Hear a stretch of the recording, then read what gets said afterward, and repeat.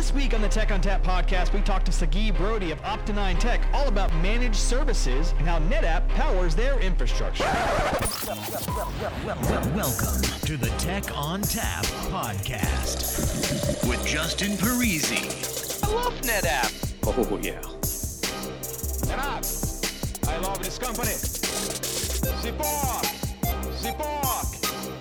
I love NetApp because it's so fun.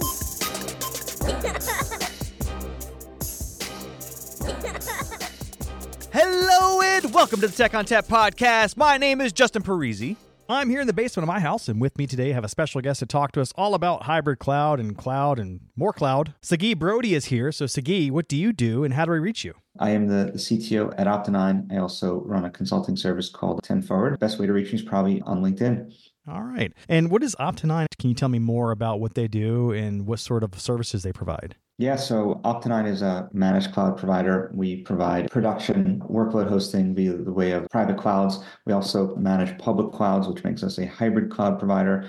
And we also have a fairly large focus in managed backups and disaster recovery.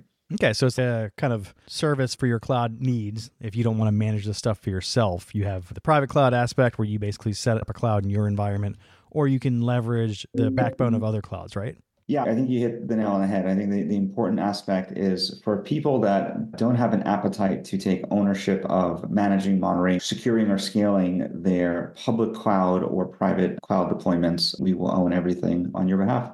So when people come to you for that type of service, what are you finding their biggest gripes or their biggest pain points are for doing that sort of work themselves?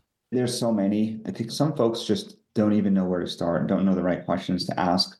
They know that they don't want to continue running things themselves or being responsible. Year over year, the responsibilities on traditional IT teams are only increasing. Some of them were being tasked with running cybersecurity and answering complex compliance requirements, and then dealing with the sprawl of all these new applications in SaaS. So I think what we're seeing in IT in general is the complexity is ever increasing. And some of the low-hanging fruit there to alleviate the load is to outsource layers of your infrastructure stack. We see a lot of companies at inflection points really asking themselves, and do we want our IT teams focused on managing infrastructure and securing and scaling it, or do we want them adding value to the business? Yeah, a lot of these companies, they're looking at the cloud, but they're not necessarily looking to go 100% cloud. They have resources and data on-prem that they want to keep there. So that gives them this opportunity to deploy what's known as a hybrid cloud, right? So basically, some's on-prem, some's in the cloud. So how do you address those challenges? What do you tell customers that want to do that? Yeah, so I think a lot of people have this conception that if they're going to go to the cloud, they're going to just take a weekend and move everything over to some not well understood cloud. And it's very scary and dangerous, and they just don't want to do it. And if they think that, it's because obviously they don't have a good enough understanding of it. But what we tell them is it doesn't need to be like that. There are multiple different homes, or places where you can house your workloads. And there's not a one-size-fit-all model. And so what we want to do first is really go through their list of applications and use cases and understand what their requirements are from a latency perspective and security and compliance and access, and really just have that conversation on a per workload basis and find the right home for each workload based on its unique requirements. The trick, though, is how do we do that while maintaining consistency for their corporate security, their corporate resilience, their corporate sovereignty requirements in an aggregate. And so what we try to do first is build a reference architecture for hybrid cloud and multi-cloud so that we can provide them with flexibility to utilize multiple cloud platforms so that they can mix and match as time goes on. And in a way, it future-proofs their IT environment.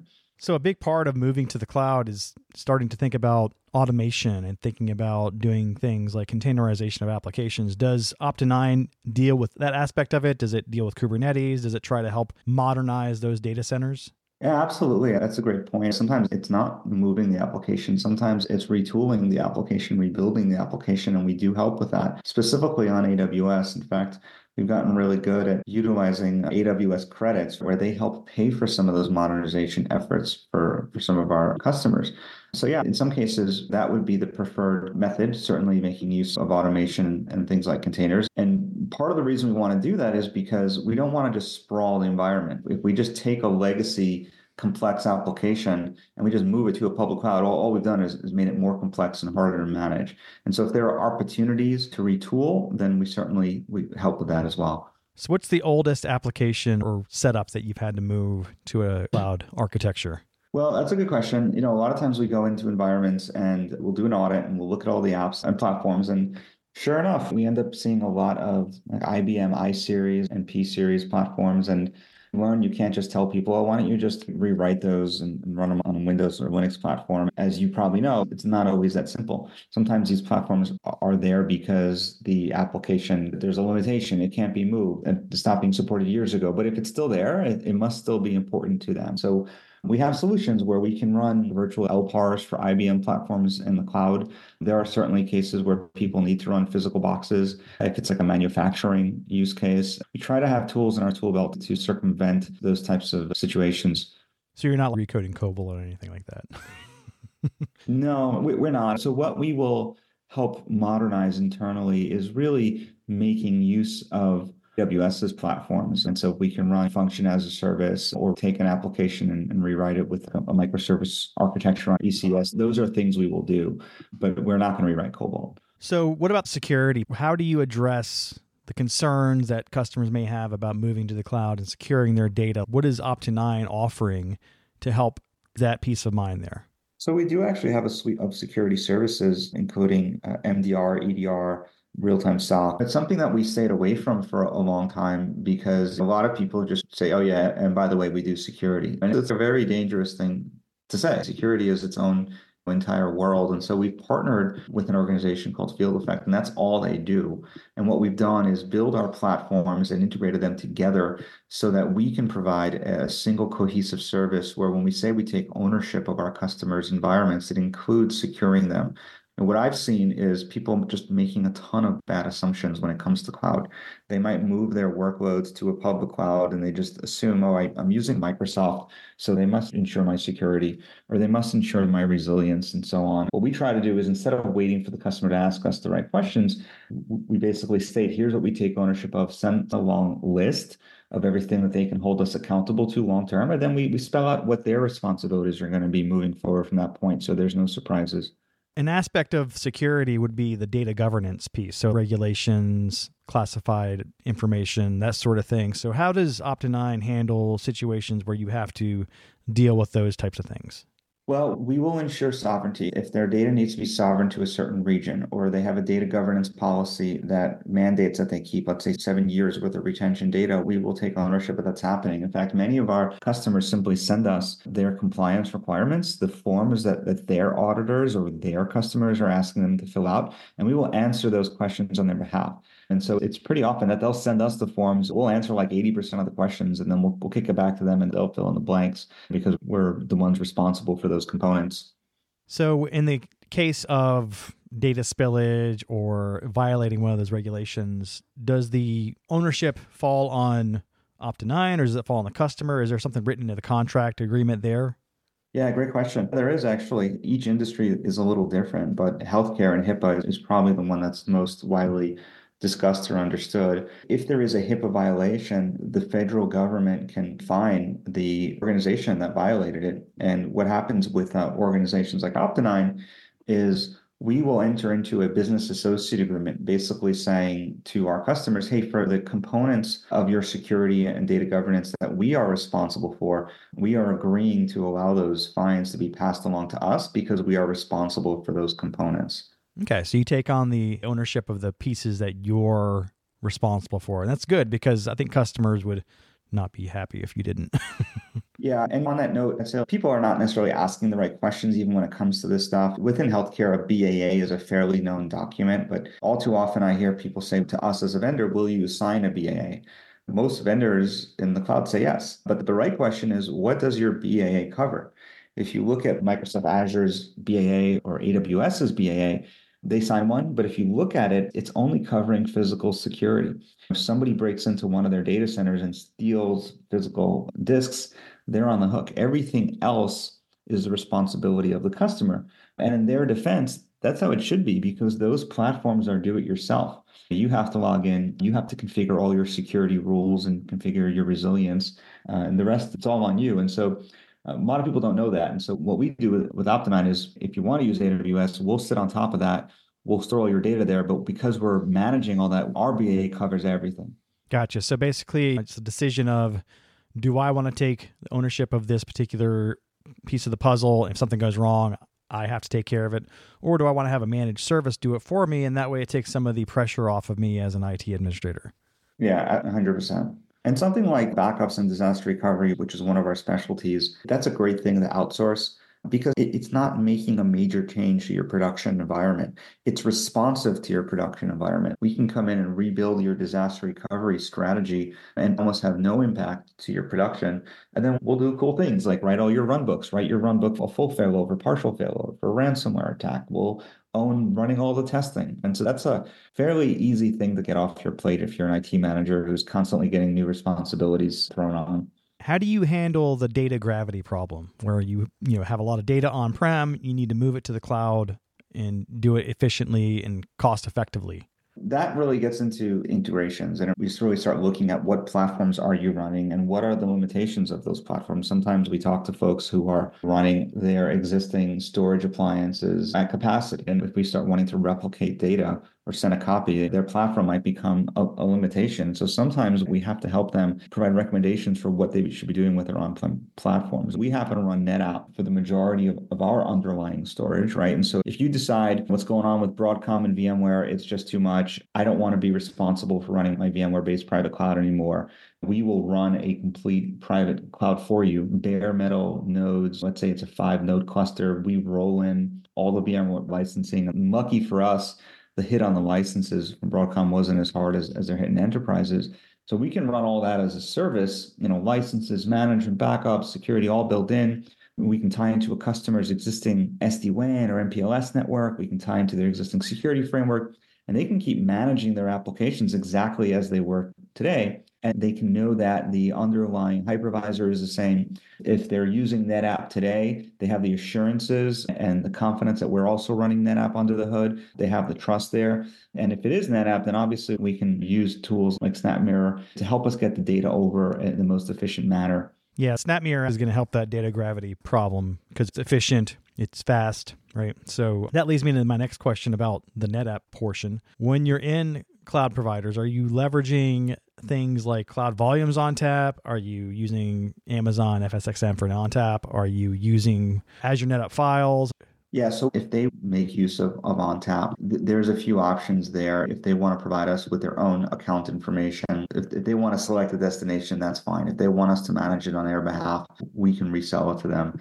There are many options and we support all of them. But in general, this concept of having multiple tiers of storage that matches your requirements. Obviously, not all of it needs to be fast block storage. If some of it's there for archival purposes, then we totally support that. We have many options when it comes to different storage platforms, depending on the use case. It all starts with what's your use case, and then understanding the storage capacity and performance requirements of that use case. I'll give you one example is when we are talking to folks about disaster recovery, we look at the criticality of the applications and we want to understand what is the RTO?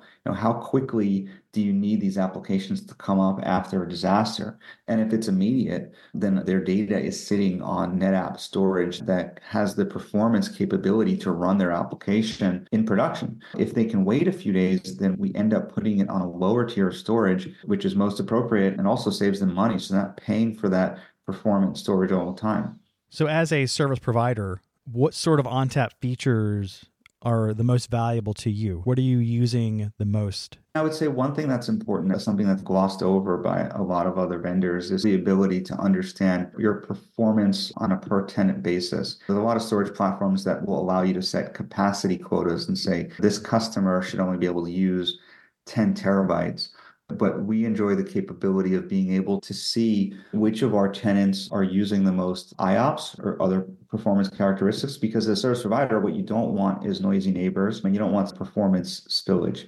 And so that's really important to us. It also helps us troubleshoot. Another thing I think that people don't realize with service providers is oftentimes we don't fully understand what workloads our customers are running. If it's an enterprise environment, You as an IT manager might be responsible for the infrastructure platforms, and you might have really deep insights into the applications or speak to the application teams and understand why an application might need more performance or use more performance. For us, we're providing the platform, and the customers are free to make those changes without necessarily telling us. We're there to provide the SLA around it. And so being able to see utilization not only from a capacity, but from a performance capability is just paramount to our business. So what is your performance monitoring tool of choice when you're dealing with the NetApps? Let's see. Libra NMS is one of them, which is an open source tool. We also use NMS as well, just flat out NMS. And we built that into an orchestration platform so that we can ensure that our SLAs are being met for customers on a performance and IOP basis. And so we're leveraging some of the APIs for that. Do you leverage Grafana Harvest at all? We do leverage Grafana as well as Prometheus, and we've used Grafana for some of our dashboards. So yeah, certainly that as well. And things like snapshots, flex clones, are you leveraging any of that in your environment? Yep, absolutely. That all happens behind the scenes. We do provide a default configuration for how often those are done. Customers can request changes if they want something different.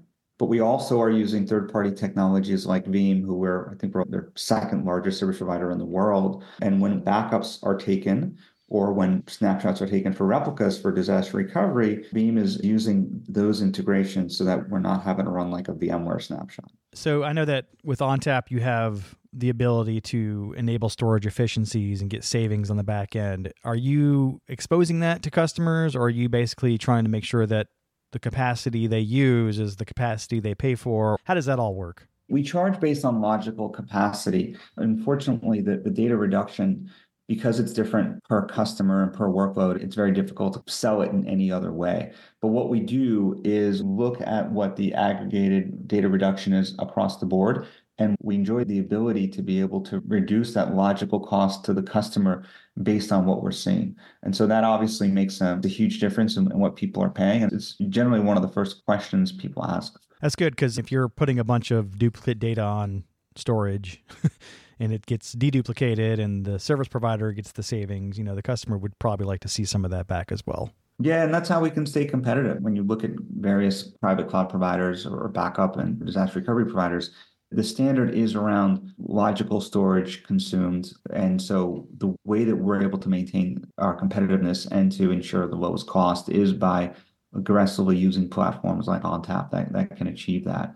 There are some providers that are out there that charge based on provision capacity, right? Which is a bad thing and something that people sometimes don't realize until after they've signed the contract. Yeah, and I can kind of get that, because as a provider, if you're charging based on storage efficiencies, if something gets rehydrated, it creates a problem when you're dealing with your physical storage. So I get that to an extent, but yeah, you should be able to pass on the savings to your customers there for sure. So what about things like cold data tiering, the fabric pool aspect, going to S3 storage? Do you utilize any of that in your environment?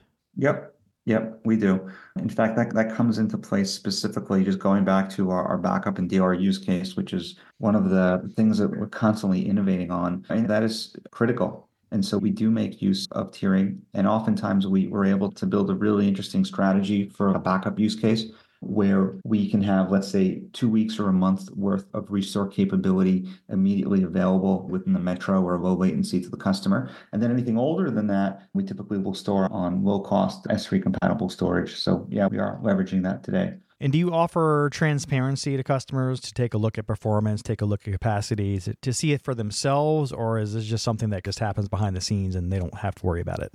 Yeah, good question. So they have a portal where they can see all of their data and performance utilization in real time and historical. They can see a long list of alarms, which is kind of interesting. It's kind of like a dynamic RACI matrix where they can specify which types of technical alerts they want to participate in, and they can see which ones go to us only, which ones go to them only to handle. But as far as the underlying performance metrics of the storage platforms, in general, we don't expose those because they don't want to see those anymore. They're buying an SLA from us around capacity and performance and response time and latency. And that actually gives us the ability to swap out hardware as needed so that we can hit those SLAs. If something is not performant for the customer and it's going to require an upgrade or another shelf purchase, that's on us. We have to keep doing whatever we need to do to hit the performance metrics. And so it's actually advantageous to the customer just to contract around the outcome. And then the service provider vendor has to go and do whatever they need to do to hit those outcomes. So you mentioned the hardware portion, and as a service provider, that hardware starts to age out and you have to start replacing it and adding new heads. And we do have non-disruptive upgrades and that sort of thing, but sometimes you just have to move to an entirely new platform. Are you leveraging SnapMirror for that, or are you using the vServer Migrate feature? How are you doing migrations within your data center to minimize the impact to your end customers?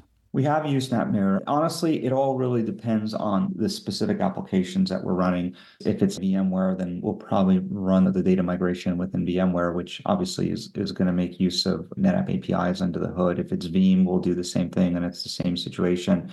We want to be as intimate and high up the stack as possible, but you can't always do that. And so having sort of, your NetApp capabilities as catch-all with non-disruptive features is great, because the last thing anybody wants is an email with a maintenance window that involves downtime. Yeah, and sometimes it's going to happen when you're dealing with stateful protocols, or you have to replace physical NICs, that sort of thing. You might have a little bit of a blip.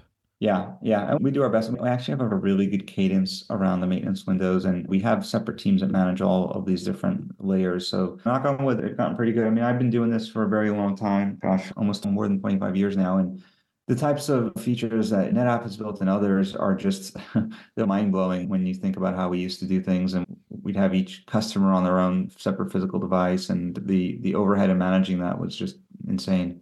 So what is the ONTAP version philosophy for you? Are you running the very latest release? Are you running a version behind, the latest P release? How are you handling the ONTAP upgrades, and what are you trying to do to minimize risk? We typically run a version behind. In general, we're looking for a strategy which is really predicated on stability, really security first, right? I mean, if there's a patch that needs to be applied because of security reasons and we're all over it, I think a lot of times you can't just take that at face value. You have to really understand. This goes for obviously any patch that's out there. It can't just be a generic security update. Is it specific to a certain configuration or to a certain scenario? We have to look at that. But certainly security is most important, and then stability, and then features. If there's a feature that a specific customer needs, then obviously it's going to incentivize us to want to upgrade faster. But in general, we try to maintain a version behind.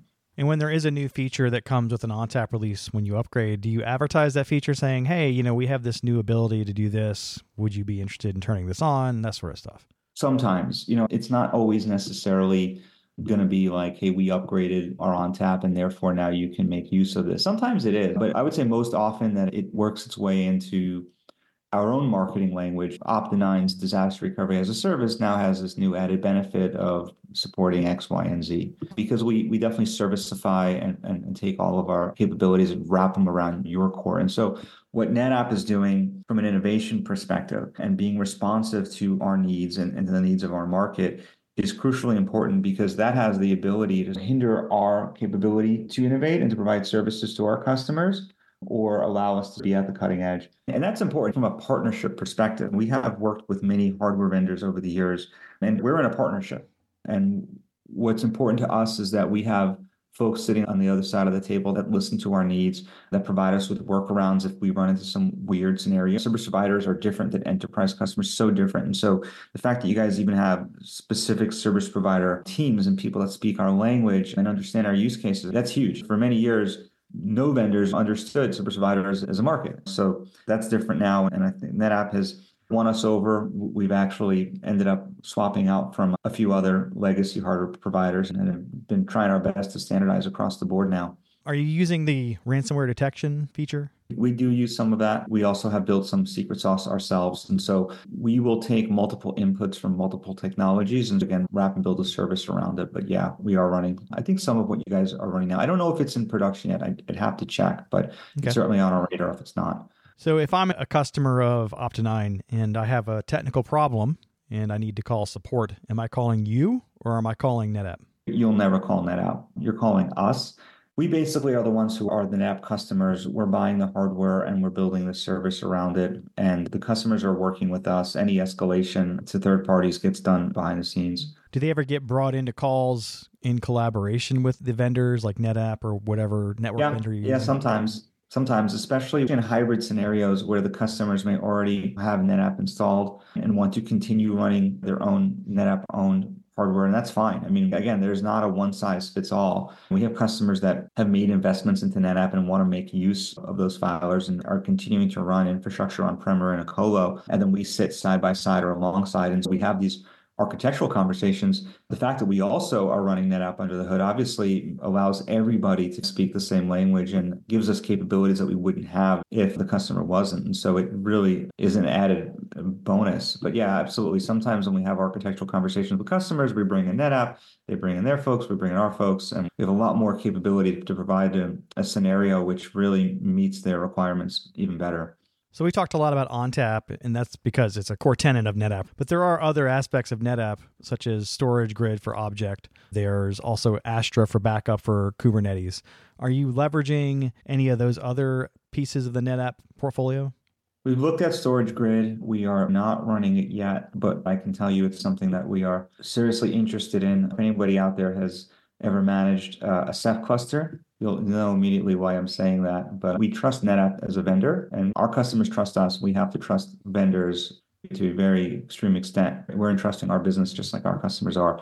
And so it makes sense to work with the same vendors around your entire ecosystem of storage products. And then especially when comparing it to open source platforms like Ceph. I mean, Ceph is great and it has awesome capabilities, but the operational overhead that comes along with it, even at our scale, it's almost like a full-time job for a team of people, where NetApp really allows us to focus on our customer use cases and innovate. As a managed service provider, do you offer different levels of service? Do you have a la carte where you just do security or just do replication and backup? How does that all work? As a customer, what do I have available to me? Yeah, there's always going to be multiple layers and tiers of services available. So if we're talking about an organization has existing deployments, they want to keep running their infrastructure themselves, but they'd like to outsource backups or disaster recovery. And so we have multiple tiers when it comes to those services around how many copies of the data would you like? What is your RTO, RPO requirements? What is the application performance metrics needed? And so there's never a one size fits all.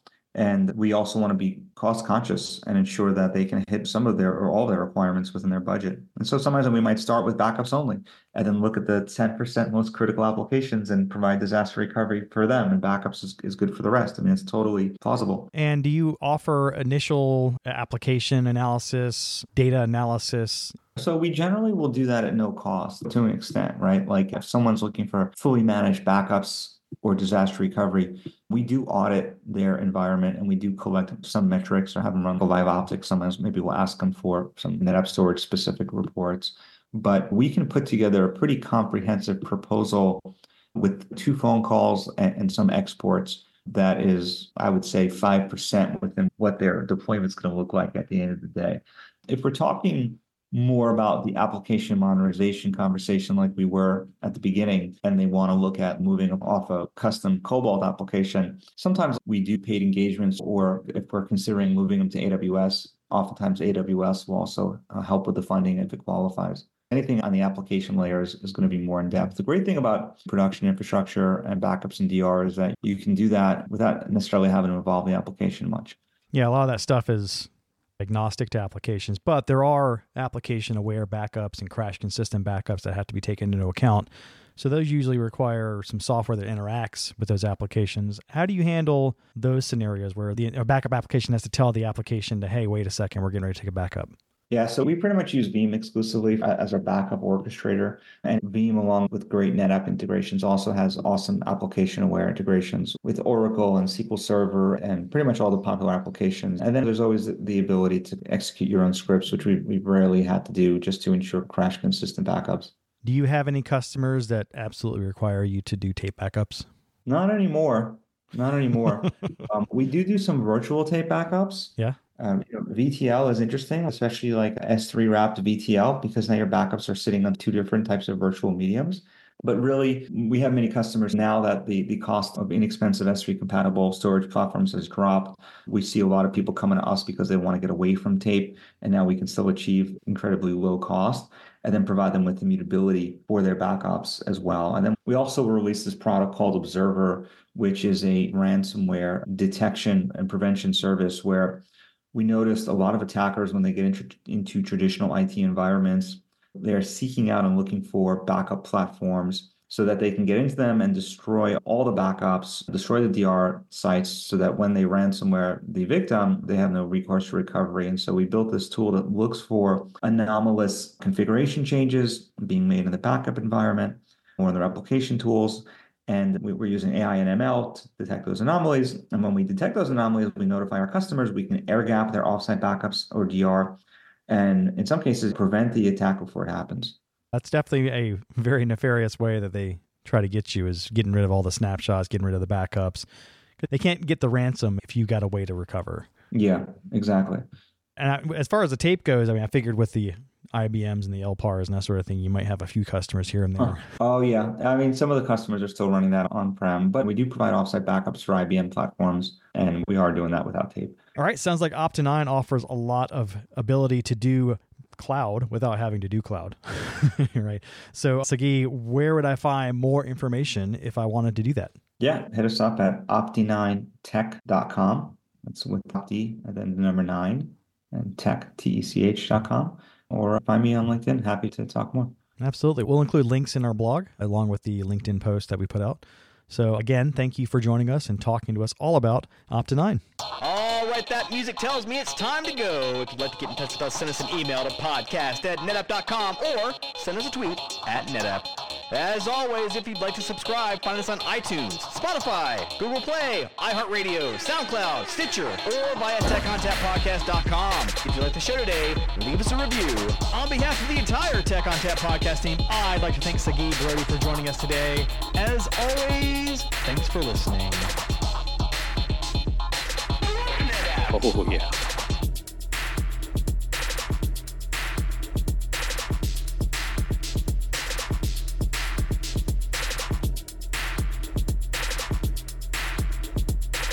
Is it just me that's getting off on this? Oh, yeah.